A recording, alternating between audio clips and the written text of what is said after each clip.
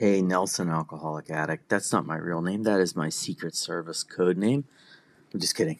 It's a, it's a fake name that I came up with here for this newsletter. Let me give you a fair warning. This edition of my sober newsletter is a bit R-rated, maybe even NC-17.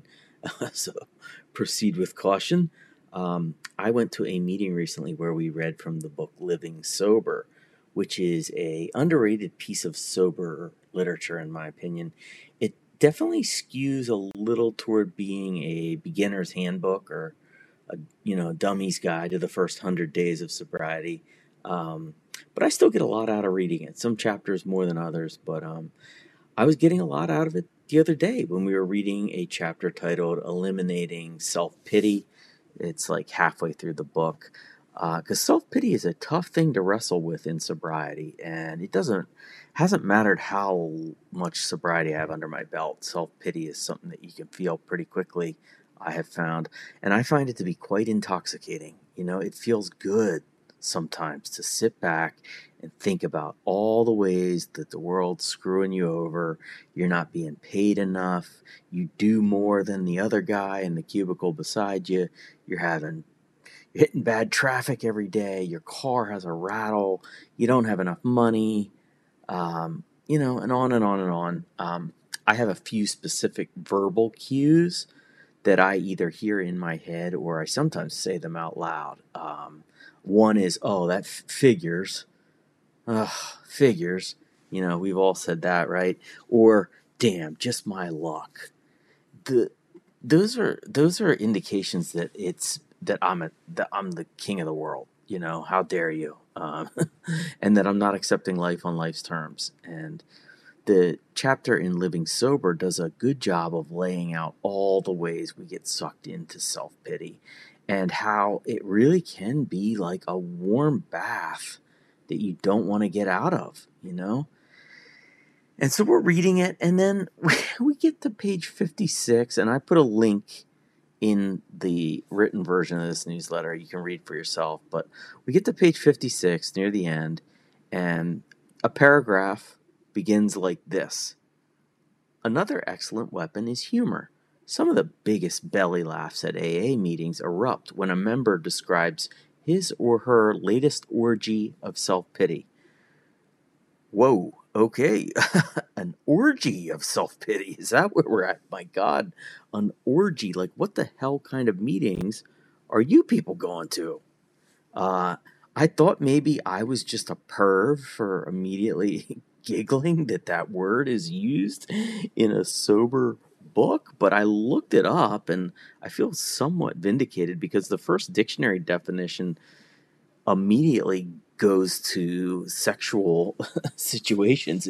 The first dictionary definition is wild or drunken festivity or revelry, especially involving sex with multiple participants. So, listen, I might be a perv, but the first definition of the word definitely involves sexual hijinks. So, kind of right, I think.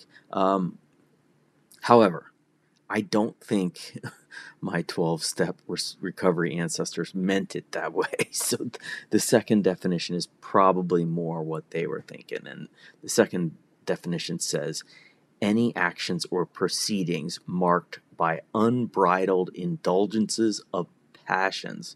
Let me say it again. Any actions or proceedings marked by unbridled indulgences of passions. That's more like it. Like, think about that phrase as it relates to the last time you were feeling a little bit of, oh, poor me-itis. Unbridled indulgences of passions.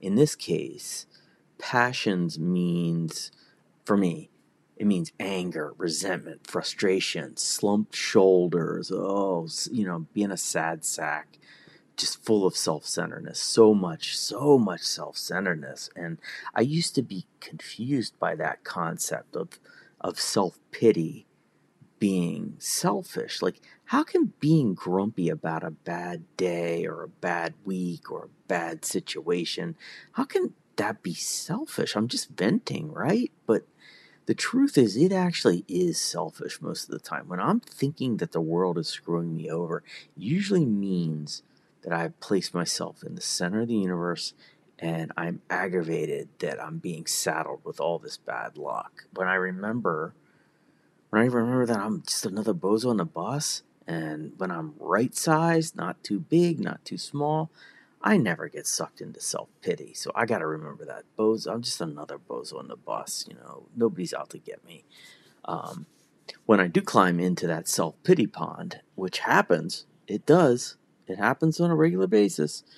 When I climb in that pond, man, whoo boy, it is a bit of an orgy.